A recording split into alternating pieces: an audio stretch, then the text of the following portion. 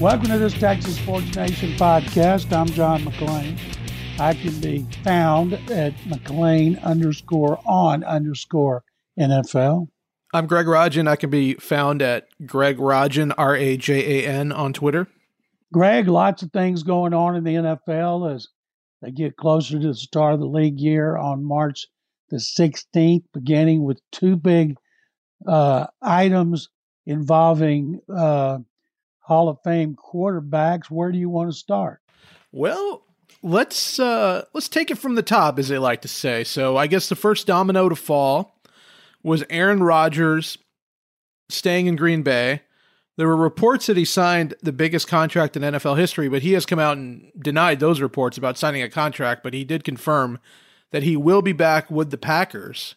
But the big news of the day is Russell Wilson being traded from Seattle to Denver in a mega deal where the Seahawks will get quarterback Drew Lock, tight end Noah Fant, defensive lineman Shelby Harris, 2 first-round picks, 2 second-round picks, and a 5th-round pick, and the Broncos get Russell Wilson and a 4th-round pick thrown in. Now that is a huge deal, and interesting tidbit that Adam Schefter passed on. Russell Wilson will become the first quarterback to start for a team that he beat in the Super Bowl. So, John, what is your initial impression of this trade? I thought there's no way that Russell Wilson was leaving because he said he wasn't leaving. He was adamant, and the Broncos said they wouldn't trade him. Then Pete Carroll said at the Combine their intent was not to trade him. Now, Seattle gets a backup quarterback in Drew Lock. They have all those picks. Noah Fant's the best player, 1st-round pick at tight end. I'll guarantee you if they had really wanted Deshaun Watson or his legal issues had been cleared up, the Texans would have taken that for Watson, had Drew Lock as a backup to Davis Mills, and then, of course, had all those picks. And then tight end, Noah Fant would step right in and be the starter. So it's a good deal for Seattle, and Denver gets a quarterback who will be 34 next season, has been to 2 Super Bowls, and has been great ever since he came into the NFL. Kind of reminds me of when they made that deal for Peyton Manning, and he helped him win a Super Bowl and lose another one. Well, the Peyton Manning deal only cost him cash because he was a free agent. I mean, they're giving up some premium draft picks, so they're going to have to win with Russell Wilson for this deal to be a success. One question I have regarding Watson is, does this Broncos-Seahawks trade set a baseline for a Watson deal? Of course, the big complication is his legal situation, and when is that going to be resolved? Is that going to be resolved anytime soon? Yeah, well, nobody has a clue about that, but Nick Caserio wanted 3 1s, 2 2s last year. He was settling for 3 1s, a 3, and a 5.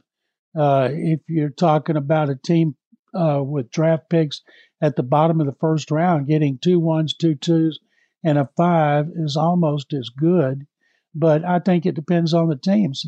When the time comes, Watson's going to have to give Caserio permission to trade him more than one team. There's still a lot of teams that need quarterbacks: Carolina, New Orleans, Seattle, Washington, Pittsburgh, Miami. Even though they say they've closed that door on Watson, I guarantee you they'll check again to see when the time comes that he's available with legal clarity.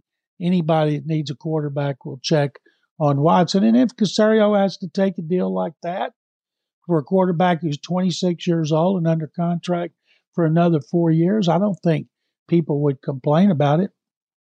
No, I don't think so. It's just a matter of really the legal situation and when that's clarified. And obviously, another fly in the ointment is Watson's no trade clause, essentially giving him veto power on any deal. Obviously, Russell Wilson kind of had veto power too, because if he says he's not going to go to Denver, no deal's going to get done. But it's very interesting. I think it's moves like this are so rare. I was trying to look up, how many times quarterbacks who'd been to multiple Super Bowls had left their team during the salary cap era. And this would only be the 5th time. The others are Kurt Warner. He'd kind of, not worn out his welcome, but he wasn't the number one guy for the Rams anymore. He went to the Giants. Brett Favre was traded from the Packers to the Jets after one of his retirements or near retirements. Peyton Manning was cut by the Colts, went to the Broncos. Tom Brady went from the Patriots to the Buccaneers last year, and now Russell Wilson from the Seahawks to the Broncos. You don't see quarterbacks like this change teams very often, so this is a very seismic deal in the NFL. Interesting division now with the AFC West. You have Russell Wilson in Denver, Patrick Mahomes in Kansas City, Justin Herbert in LA, and your other quarterback is Derek Carr with the Raiders. So where does that division stack up quarterback-wise with loaded quarterback divisions that we've seen in recent years? Texans play the AFC West next season, so Lovie Smith's first season just got harder with the Broncos adding Russell Wilson. Last year they beat Justin Herbert and lost to Wilson. Both those games were here. The biggest offseason trade quarterback for quarterback still seen was Kenny Stabler for Dan Pastorini, Raiders, and the Oilers after the 1979 season. And nobody's going to want to play that division. How fun is that going to be if you're a fan? Derek Carr, they're trying to sign him to an extension. He's going into the last year of his contract. Chargers can still make a lot of moves because Justin Herbert is working on the first year of his contract, will probably get extended next year. But that is going to be a fun division to watch as a fan and cover as a member of the media. Is that instantly the best division in the NFL? Oh, I would think so, because it was pretty good anyway. Chargers barely missed the playoffs thanks to the loss to the Texans. And then, of course, the Chiefs won the division and lost in the playoffs. Raiders went to the playoffs, lost on a controversial touchdown pass by the Bengals. So, yes, I think it's the best, most competitive, most exciting division in the NFL. If you're Deshaun Watson, wouldn't you want to get traded to an NFC team at this point with how loaded the AFC is? You look at those four quarterbacks in that division. You've also got Joe Burrow, Lamar Jackson. It's a pretty stacked deck in the AFC. I think at this point he just wants to be traded. People told me that were around him last season he was devastated and shocked that he didn't get to play. He never thought it would come to that. He doesn't want to spend another season getting paid to not play, just show up for work every day. His base salary goes up from $10.54 million to $35 million, and he doesn't want to go through that situation. Neither do the Texans. But if because of the legal predicament they have to, they will, because they're not just going to cut him and let him get away for nothing. And he better not want to get cut because Detroit has the second claim, and there's a good chance that the Lions would claim him. And I guarantee you, Greg, he doesn't want to play in Detroit. So now there's a lot of teams that still need quarterbacks, and when the legal situation gets some clarity, Nick Caserio will start talking again. Obviously, the new league year starts March 16th, which is next Wednesday. We're not going to see a Watson resolution by then. Are you expecting something really closer to the draft or draft day when the draft begins? I think right before April 28th, the first day. But that's only if he doesn't have the 22 civil suits. If he does, they're going to be in the same holding pattern. I remember when Willie Mays and Mickey Mantle were suspended from baseball after their careers for just being greeters at casinos in Las Vegas. And baseball, of course, suspended Pete Rose for a lifetime.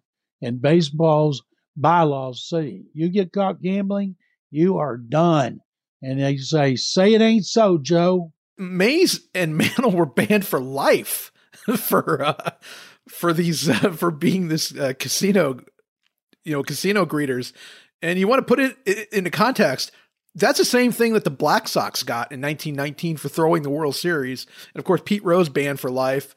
George Steinbrenner was banned for life, but that was lifted after 2 years. So Major League Baseball draws a hard line when it comes to gambling. And obviously, if you're the NFL, you've got to do it too. Calvin Ridley's a good receiver when he's on the field. He'll be back.